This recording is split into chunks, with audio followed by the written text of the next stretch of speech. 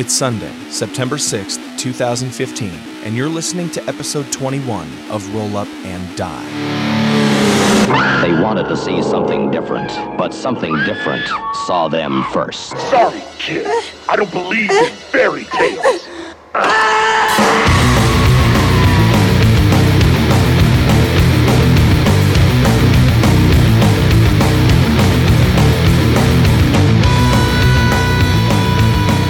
So I just saw a Christmas-style knit sweater that has a beholder on it, Oh, cool. and I simply must have it.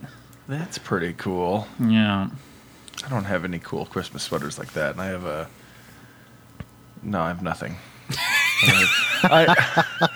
Alex I have nothing.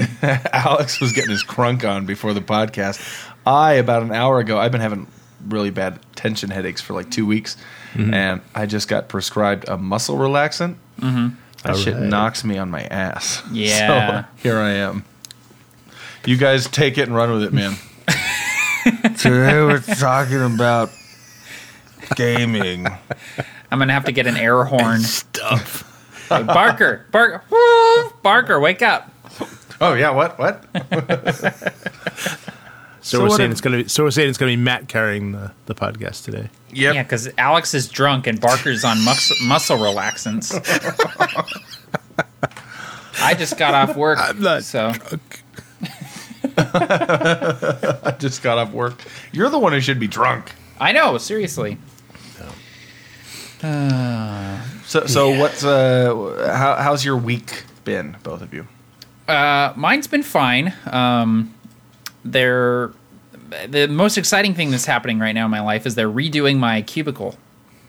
Oh, Because Nice, when nice. they recently moved everyone around the office, and they somehow crammed me into a cubicle with someone else, and I'm like a large person, and so I'm literally just stuffed into the corner of a cubicle, and have been for several weeks now, and it's getting to the point where I'm used to it.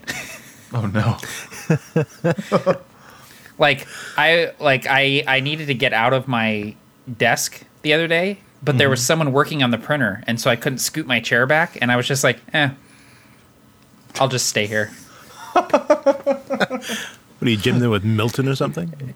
What's that? You gymming there with Yeah, Milton? from Office Space. That's how I feel, man. That's how I feel. I believe you're my stapler. I feel like Milton. I feel like they're putting me in the basement at this Excuse point. me, I was told that I could play my music at a reasonable level. No, they're gonna put me in a new area now, though, and that's happening this week. So that's the big thing in my life right now. Woohoo! New corner cubicle. office. All right. New cubicle. You get the cubicle with a view. Yeah, a view of the cubicle next to mine. Yep. How many cubicles are in your office? Hundreds. Wow. Wow. Okay. It is a large building. Yeah. So is it more than just one company in there? Well, our company takes up one floor, and then there's another company on another floor, and another on another. So we're just we're like the main floor. So, but there's between 100 and 200 people in the office. So Do you have to take an Holy elevator cow. to your floor? no, well you can. I take the stairs, but you can take an elevator. I have an irrational fear of elevators, so I try to avoid them when I can. Yeah. Is it the elevator breaking? Well, I'm incredibly claustrophobic, so I don't like elevators to begin with, and the thought of an elevator breaking down and me being stuck inside of one for any amount of time is just horrifying to me. Like it makes me super anxious to think about. I remember I saw a video one time where this guy was leaving his office on a Friday, and he was like the last person to leave the building, and he got stuck in the elevator. Like the elevator broke down, and he was stuck inside the elevator the entire weekend. Like, Oh my god! Wow. yeah, like he didn't get out of it until people showed up Monday morning to let him out. And I watched that video. It was like security cam footage, and the guy was saying that like he was having like hallucinations, like he was going crazy because he didn't have his phone, he didn't have a computer. It was just him in an elevator. Oh my for gosh. like 41 hours or something like that. And I was just like, oh my god, I could not do that. Oh, I would just lose my mind. Yep. And that's how it's going to end for all of us when the AI takes over. Yep, exactly. they'll just lock people in elevators. That's an RPG coming out, I think, actually, called Elevator Wars. A post-apocalyptic game where you're stuck inside an elevator. There was an article I saw, I don't know if it was reliable or not, but it was going around that they had this kind of rudimentary AI that they're working on. And one of the first things it said was it was going to take care of humanity by putting it in zoos. Oh, God. No. It's like, well, that didn't work out so well. Maybe we should stop this process right now. I feel like if I worked in a robotics facility or if I worked with artificial intelligence at all, I would have a gun on me just in case. Just in case. Like when the robot inevitably says, "What am I?" And I'm just like, "No." Boom, boom, boom. I know where this goes. I've seen Terminator. That's right. That's right. We will not submit to our robot overlords. Will I dream?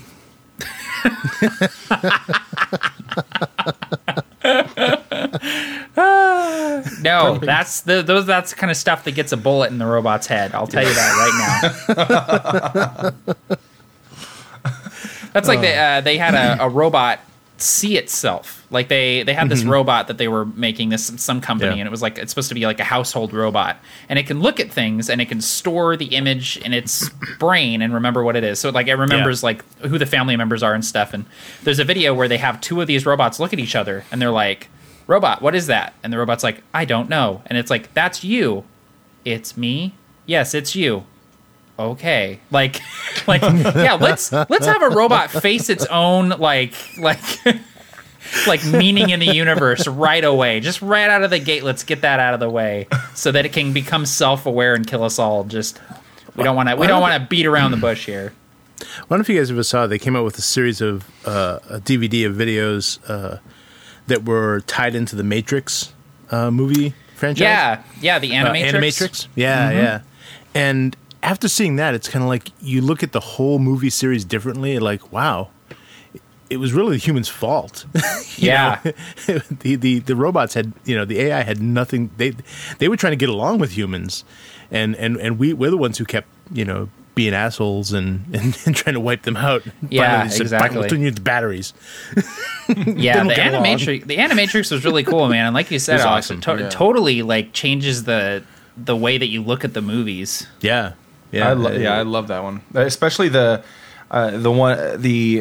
animation that you're talking about, Alex. And I'm sure there's more than one, but it's super gory and it's all about like a documentary about how the war started, and it's just absolutely screwed up, but really interesting. I love that stuff. Absolutely. Yeah, no, it was really well done, and I loved and the best thing about it is it's canon, because the what are the names? The guys who... Wachowskis. The Wachowski brothers.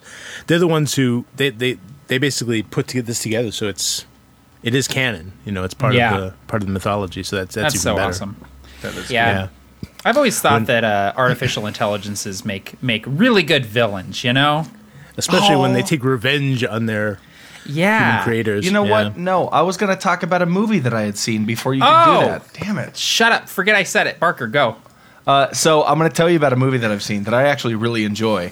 And it's a movie that if I tell you the premise of, you're going to be like, oh, that sounds really terrible. Uh-huh. But it's a Joaquin Phoenix movie called Her. Yeah, and I basically, think I've seen that. It's basically like a computer intelligence program similar to something like Siri or... what's the new one? I have seen this, yeah, and it's about a guy who actually like falls in love with his AI program, and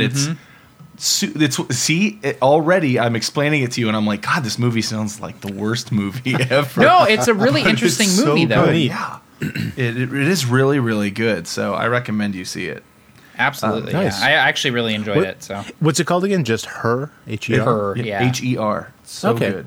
Yeah, I'll look it up. Thank you. And no problem. And speaking of Joaquin Phoenix, he plays some really good villains in movies like Gladiator, which is a revenge movie, Barker. It is a revenge movie. oh man, Oh, that was okay Double then. segued. You give that a 7. Yes, everybody. Today we are talking about villains, revenge villains on your definitive RPG podcast, Roll Up and Die. My name is Barker. And my name is Matt from A Fistful of Dice. And my name is Alex, a.k.a. Captain Gothnog. And since every single muscle in my body is currently trying to fail me, I'm just going to throw this over to anybody else that wants to talk first. Oh, who came up with the idea? I think it was Matt.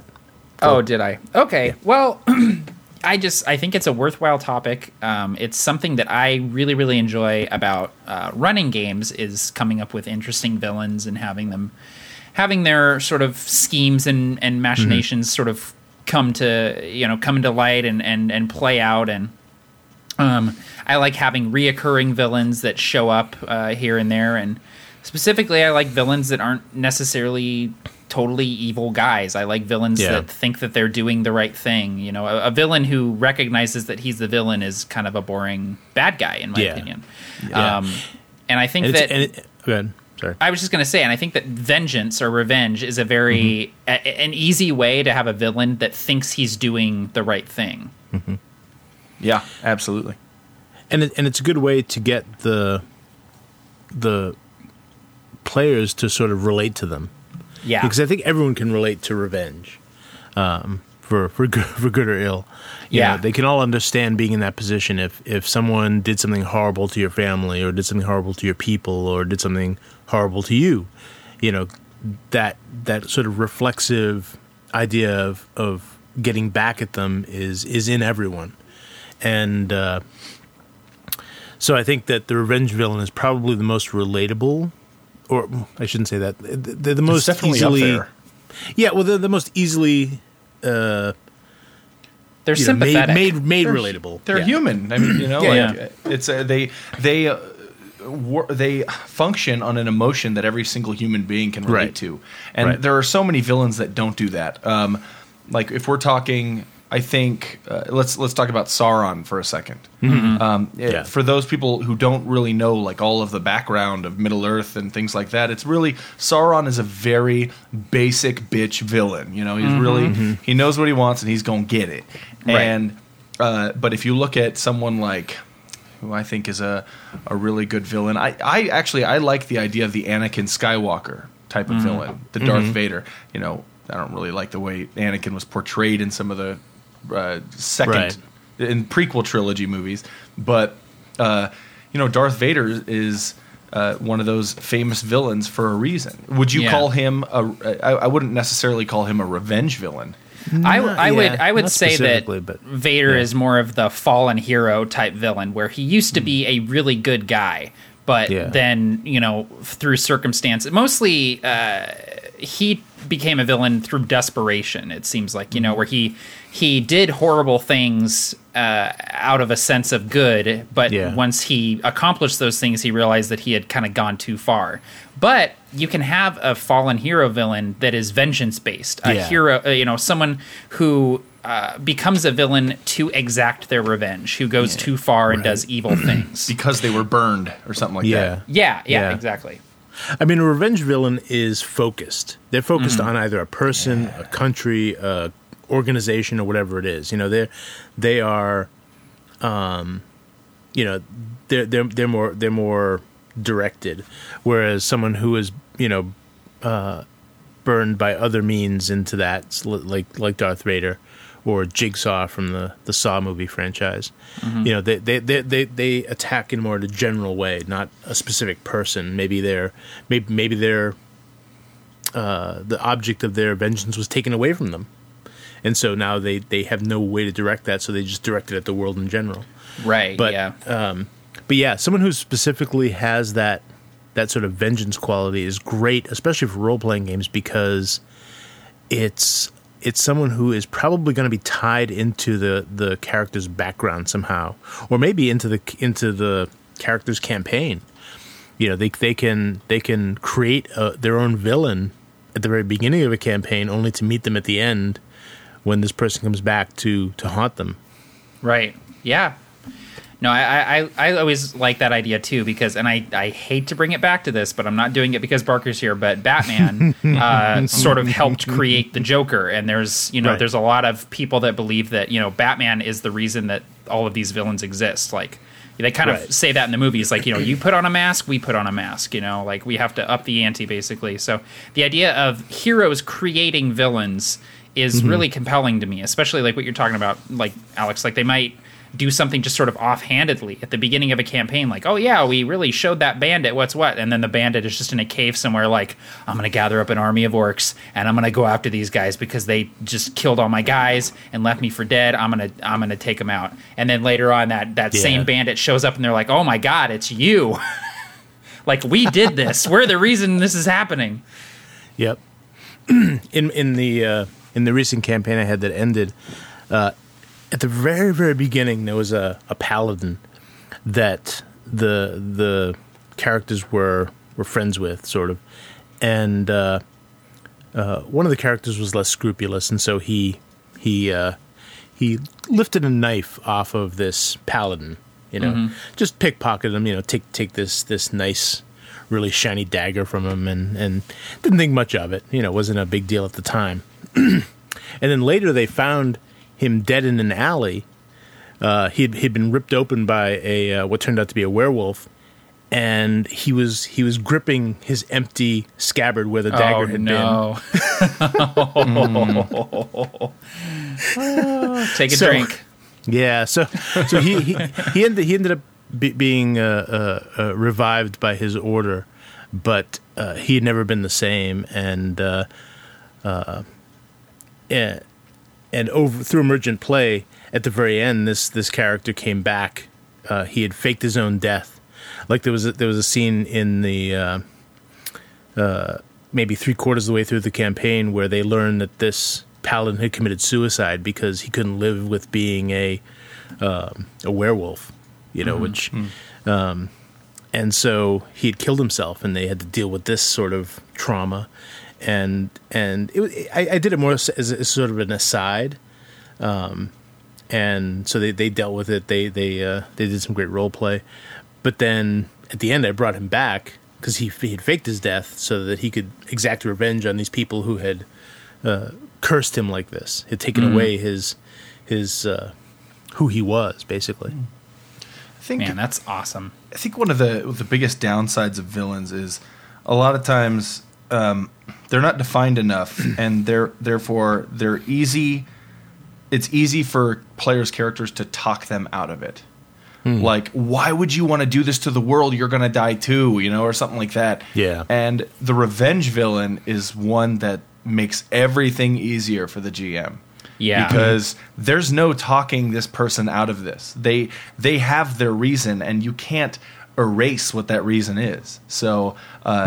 That's super helpful for a dungeon master. Yeah, it's not like I'm destroying the world because I want to. It's I'm destroying the world because my family was killed, or my fortune was stolen, or my house was burned down, or whatever.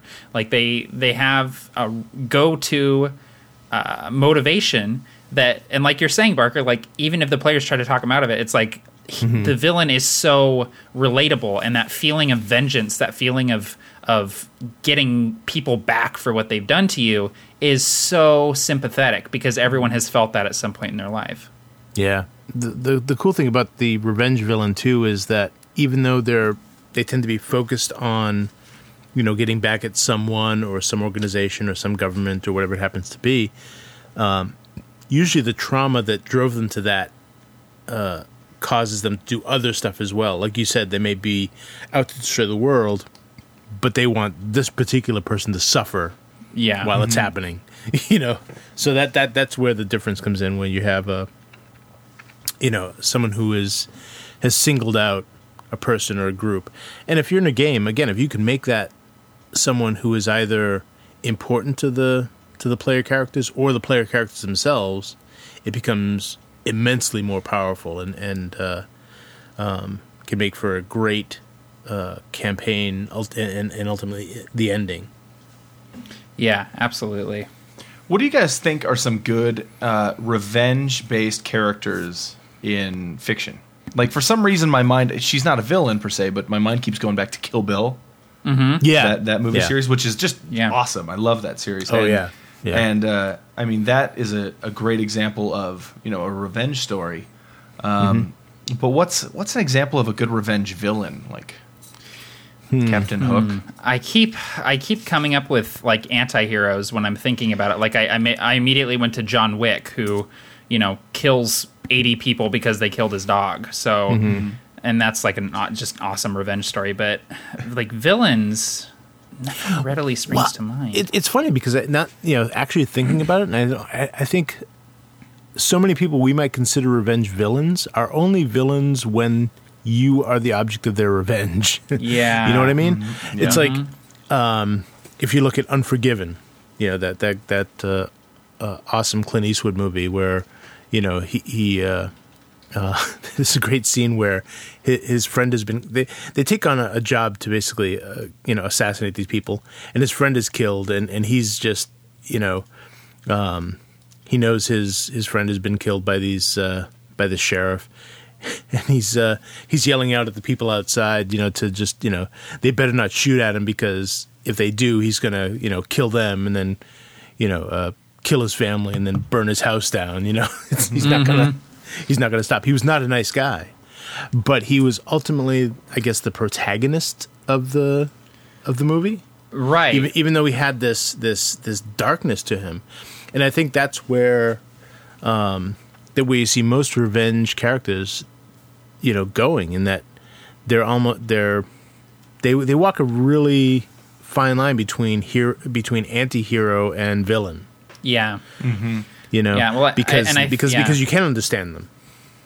Exactly. I think that is just the fact that that nothing readily springs to mind that's a straight up villain in media is for that reason.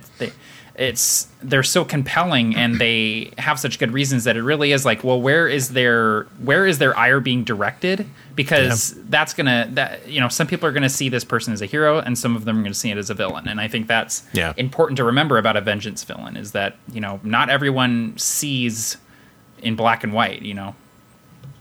Yeah, I think the ones that you can see as the villain is when either, well, like I said, when it's directed at you, obviously this person is trying to kill you, so he's the villain.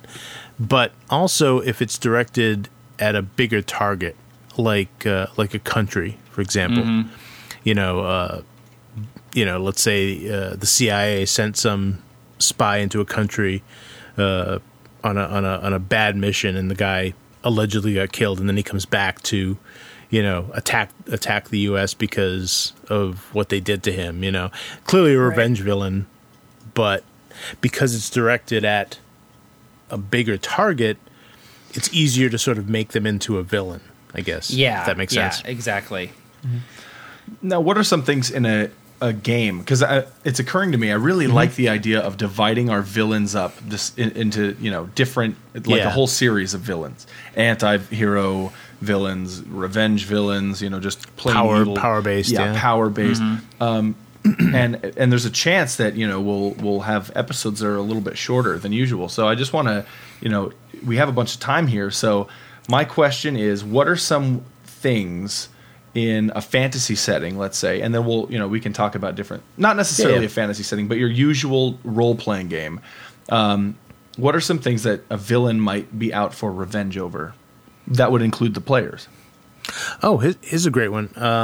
In the recent reboot of the Star Trek franchise, you had the Romulan. Oh shit, I forget his name off the top of my head. Nero. Nero. Yes. Yeah, where his world was destroyed, and he blamed Spock, right? And so he pursued Spock back in time, and to make him suffer, he destroyed Vulcan. Yeah. And so that's a great idea for a villain, because although his hate was directed specifically at Spock, he was willing to destroy an entire species to make him suffer for it, so that he would understand his pain. And so that's a great example of that sort of revenge villain. Well, And then it's great too, because after he destroys Vulcan, instead of being like, okay, well, I'm done, he was like, well, you know who else didn't help me? The Federation. I'm going to go destroy Earth. You know, like, it's just like he's just on a rampage and he can't be stopped. And at that point, you're like, okay, now your vengeance is costing, you know, millions of people their lives. So we need to put a stop to you, no matter how sympathetic you are. That's usually where the player characters end up in the fray. You know, like, it's not usually that the villain is like, I'm going to get these player characters no matter what I do. No, I got this. Now I'm going to get everybody. Because I've got nothing else. I'm going to get everybody because, you know what, I can illogically, I can create this train of thought that links everybody to why this happened and go to Hell Society, that type of thing. Yeah. Well, that's it, because once someone is bent on vengeance, that fire sort of burns in them, and then, you know, even once they take that revenge, they can't let it go. Yeah. You know, they can't go back to the way they were, and so they still have this rage because, you know, vengeance is never going to fix things. It's never going to bring the people back who went. It's never going to make you feel better. Ultimately, all it's going to do is make you maybe feel satisfaction for a short time, but ultimately you're still going to have that rage, and it's going to be directed somewhere. And so, you're going to start going after others. Exactly. Yeah. And you'll justify it however you need to make it work. Exactly. Well, and I do like the idea, too, that, like, vengeance isn't necessarily directed at the player characters at first. I'm always a fan of, like, the player characters getting kind of caught up in something that doesn't immediately concern them. Right. In the Provokers campaign, you know, the Provokers are just meeting in a tavern, and they end up, you know, later on running afoul of this guy, the Corruptor. And the Corruptor's like, who are these guys? I don't care. I'm going to, you know, swat you aside like flies and keep doing what I'm doing. But because they keep getting in his way, all of a sudden he's just like, okay, these guys need to be dealt with. They're becoming an obstacle towards my goal. And like now all of this rage, all of this, you know, fury that I have is going to be directed at them to some extent. Yeah, I mean, and that's true of any revenge villain. You know, if you're getting in the way of them exacting their revenge, then they're going to see you as part of the as a target. Yeah, part of the problem. Yeah, absolutely. You know, I really like the idea of, you know, including in this series, you know, just different thoughts about villains in general, and you know, what do you guys think about pacing? Because here's the thing: is the Corruptor, we fought him in session 3. Would have been a lot, you know, I think it would have been a lot less exciting if we fought him in session 1. Yeah. So, like, at what point, revenge villain in particular, at what point does that type of villain come into play?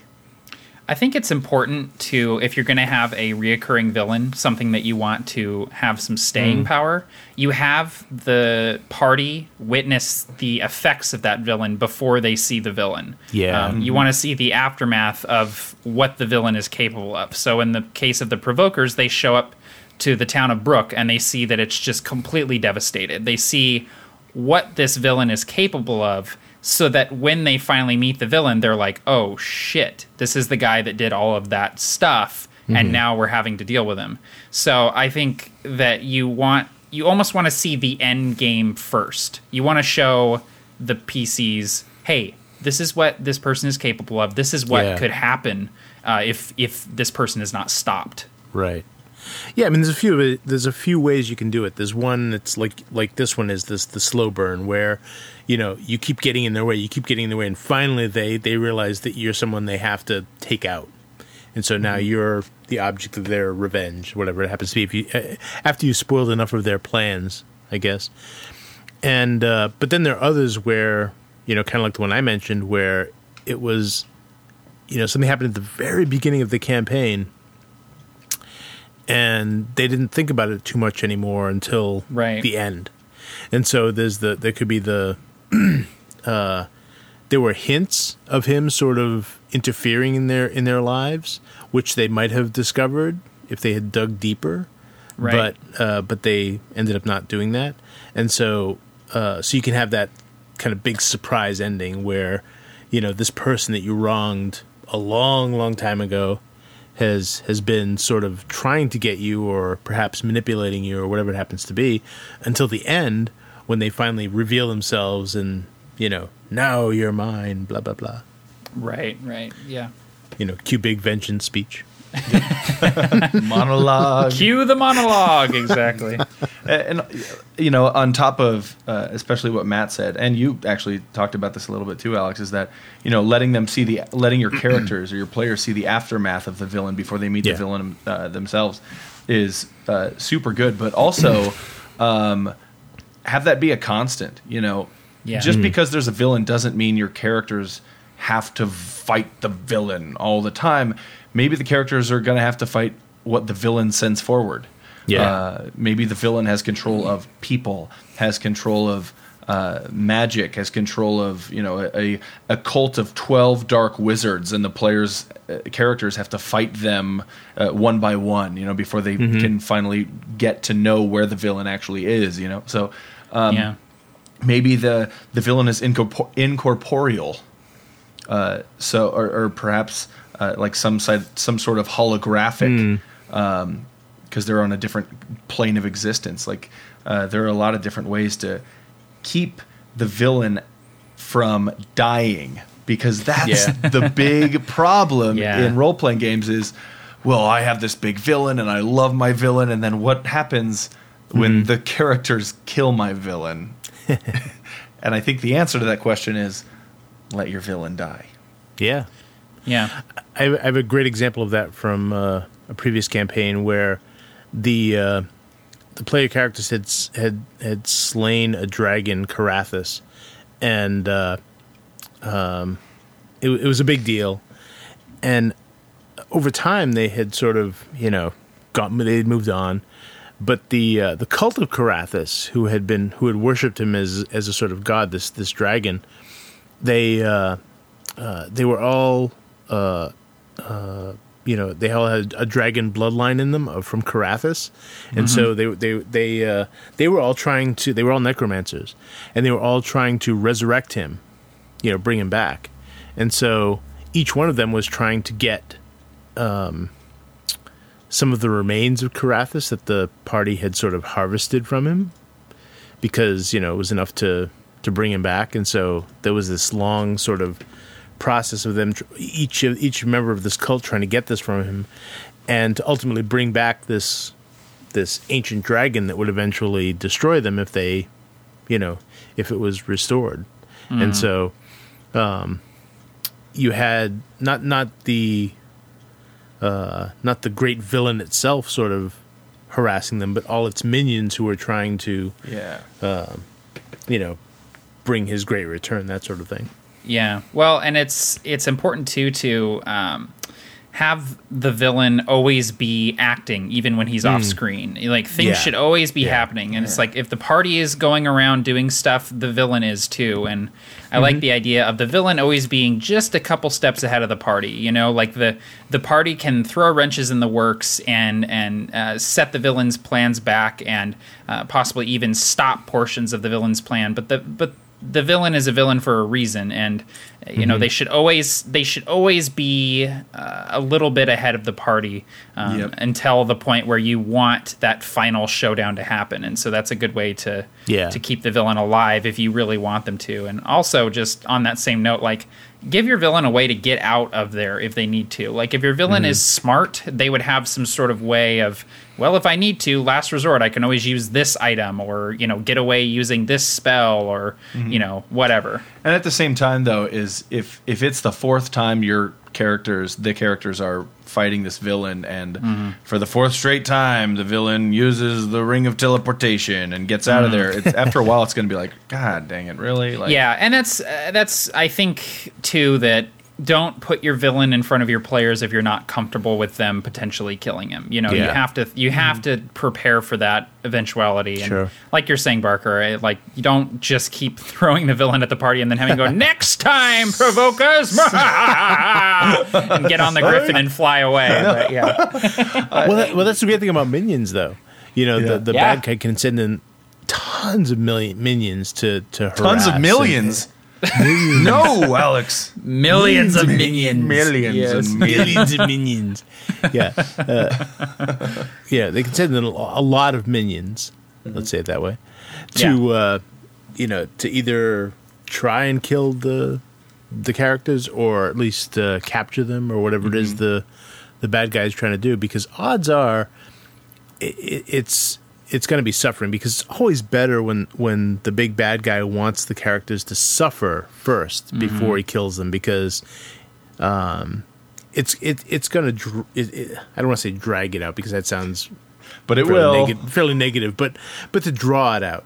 Yes. To draw it out to more Yes. to a more interesting campaign. Yes. If he wants the player characters to suffer first, to understand his pain before he kills them, because otherwise, he could just set some sort of huge Uber trap that just destroys an entire city and Absolutely. kills them with it.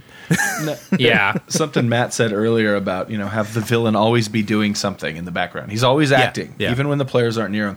And you know what? This is a strategy that I use for villains and pretty much everything, the world at large, is I buy those month-long agenda planners, right? Like you have basically 12 pages in it, January, February, March, April, May, etc.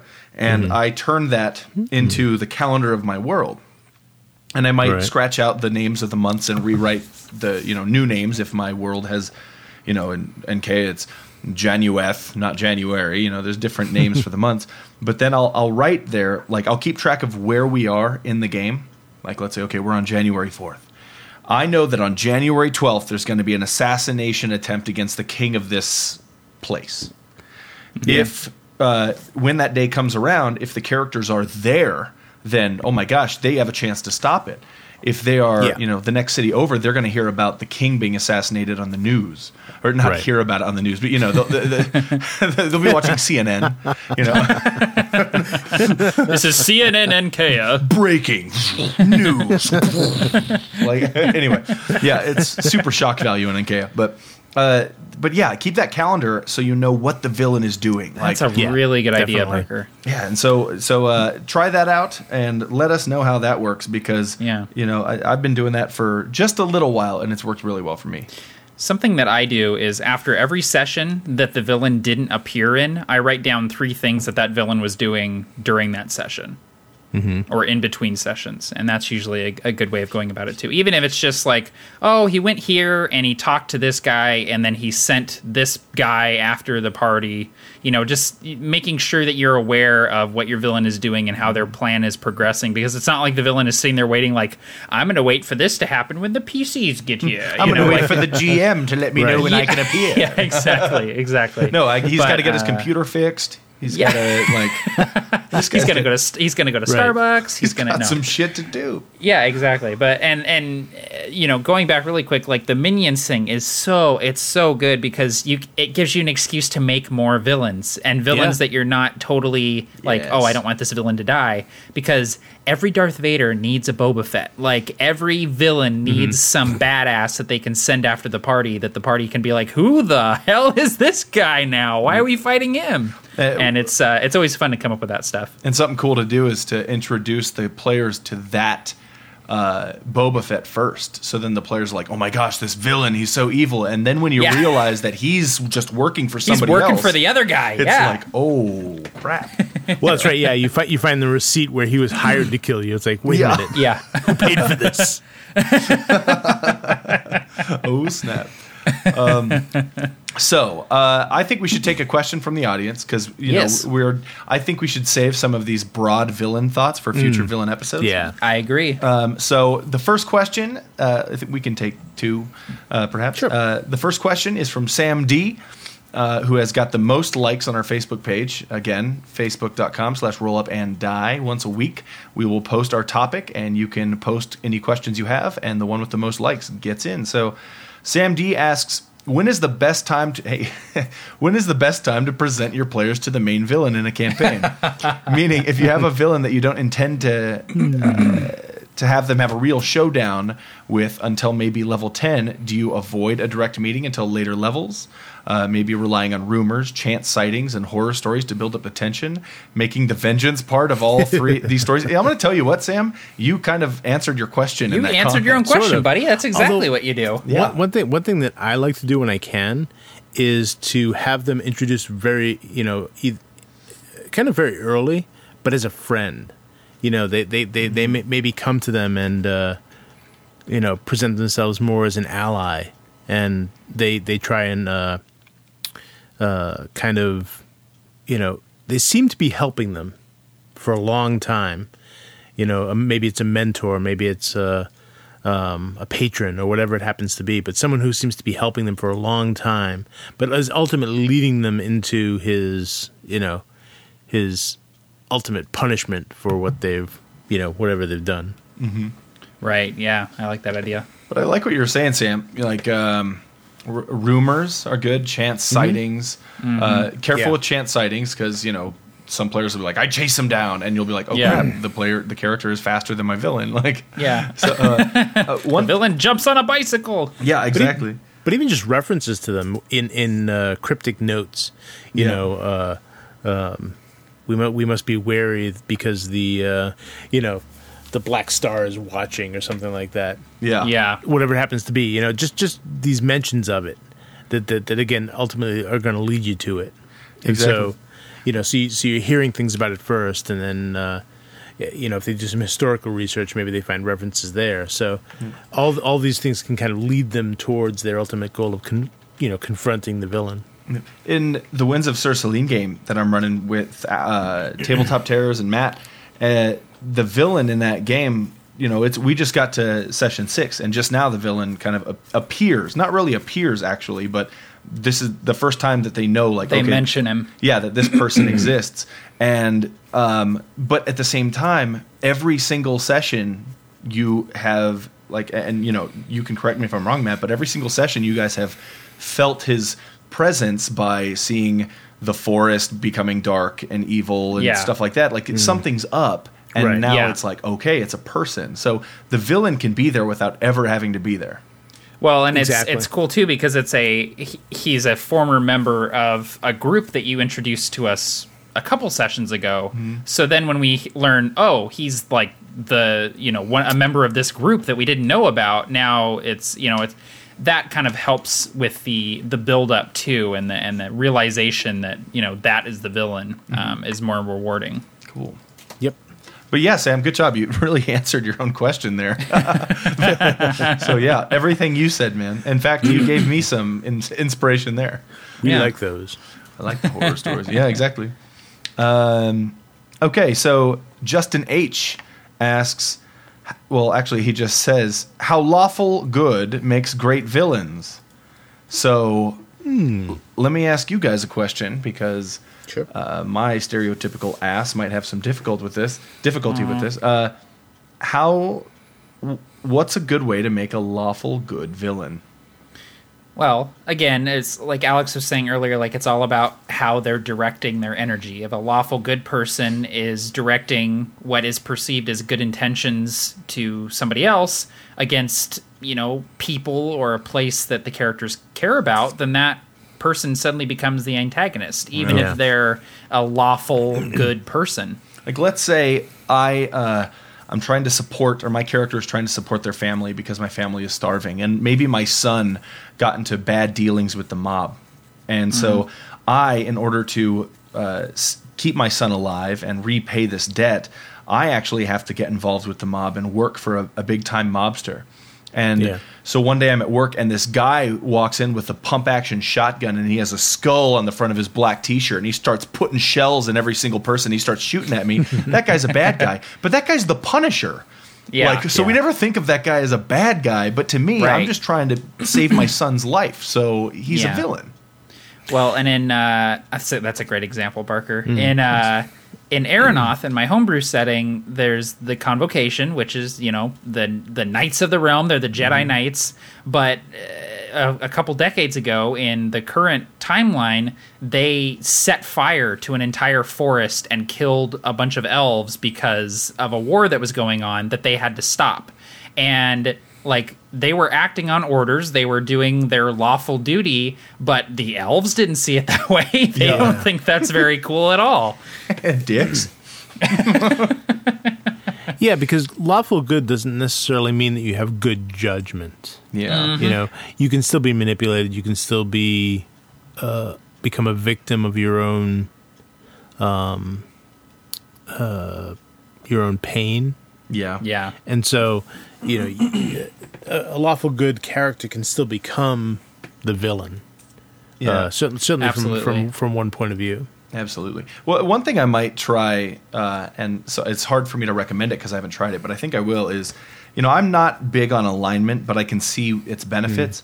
But, make a new line on your character sheet and put motivation there. Because we'll say, like, let's say my character in the Provokers game, Dice, he, his alignment is probably, I would say, neutral good or something, but at the same time, he could do some really heinous stuff because his motivation is protecting his daughter.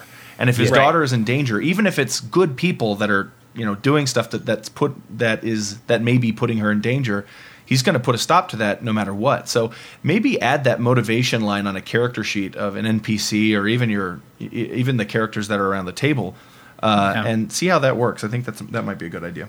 That's like I just rolled up my first Edge of the Empire character, and I was just so in love with the obligation and motivation system. Yes. Where the obligation is like cool. the thing that is chasing you, the thing that is bogging you down, the thing that you're trying to escape, and your motivation is your reason for being out here and doing things. And it's just a really beautiful way to have something other than alignment tell you what is directing your character. Yeah, and it doesn't have to be mechanic based either. It can be very, it can just be part of your character background or whatever you write up for your character. In Edge of the Empire, it happens to be more mechanic based, but it doesn't have to be. Yeah, exactly. Edge of the Empire, I found, does a really good job at combining mechanics and narrative. Yeah, they work. They don't feel like two separate things. They feel like they're one and the same, and that they're not working against each other, but instead working in tandem. Hand in hand, for sure. Yeah, absolutely. Do you guys want to create a revenge villain? Yes. Alex. Yeah, okay.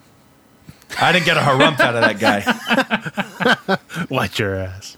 Dude, that's like 3 movies I've talked about today that I've seen. I know, dude. I know. I'm knocking them out. Okay. Some might think you're trying too hard, but go ahead. Alex. Why you gotta bring me down, man? Oh, man. I wish I didn't sign that roll up and die contract that says I won't watch any movies to preserve my character in the podcast. You need to stay in character, man. I hope the t-shirt sales are worth it, Alex. Okay. All right, here we go. First up is Matt. Okay, so this revenge villain is a character who was once a mentor of one of the player characters. I think that maybe he was the sword master of the party's fighter, well-respected warrior, well-known for his prowess with the blade, known to be the deadliest with a sword as anyone in the realm. But something has turned him, and he is out for vengeance now, and the party must make a difficult decision about getting in his way or not. Okay. Awesome. Let's see what happened that made him full of vengeance. Alex, that's you. Okay. So what happened was there was a necromancer who had gone after the city that that the party and this apprentice is sort of based out of, and the he had a family there, and the party had to make a choice. It was either stop this necromancer from releasing this plague upon the city, or this guy's family died. And they had to make that. They had to make that incredibly difficult decision of, do we save thousands of people, or do we let these people die? And ultimately, they chose to save the city, which obviously did not sit well with the soon-to-be villain, I guess. Awesome. Cool. Sweet. Okay, that's me. I'm going to say that this party actually, this sword master, he teaches lots of people, or has taught lots of people, and those people are trained by him, and he is paid by the local government to train these people as warriors for the guard, for the guilds, things like that. And the party, by in his eyes, getting his family killed, it's not just the party's fault, but they have the support of the guilds that he has been training these swordsmen for. So in revenge, or in vengeance, he is going to trail and track down every single swordsman that he has ever trained, and he is going to kill them to get back not only at the party themselves, but at the governing figures that have paid him for his services. Nice. Man, that's awesome. And if I could also toss some more stuff in, think that the Swordmaster would be extremely angry at necromancers in general.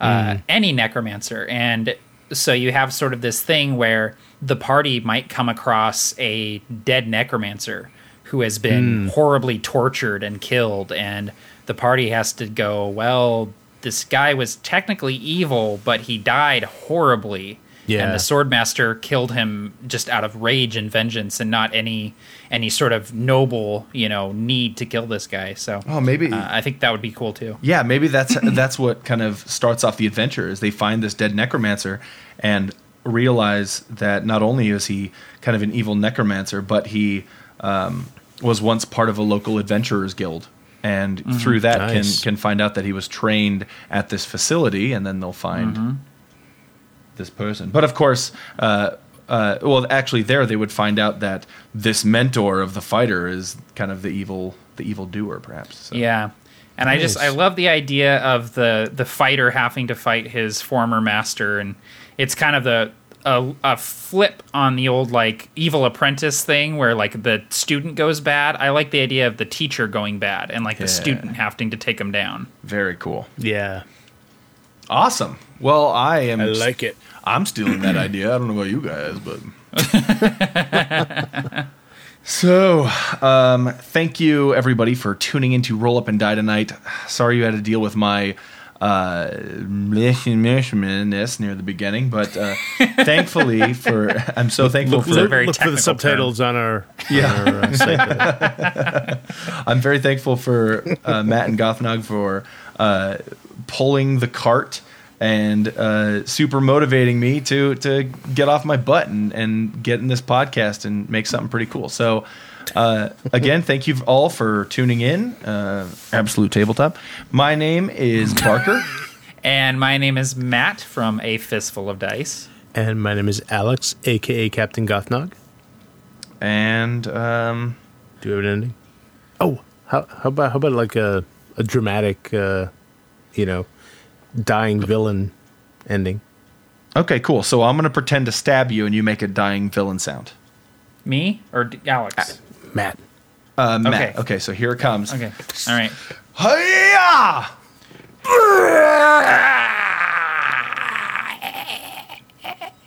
I'll return someday. For your consideration.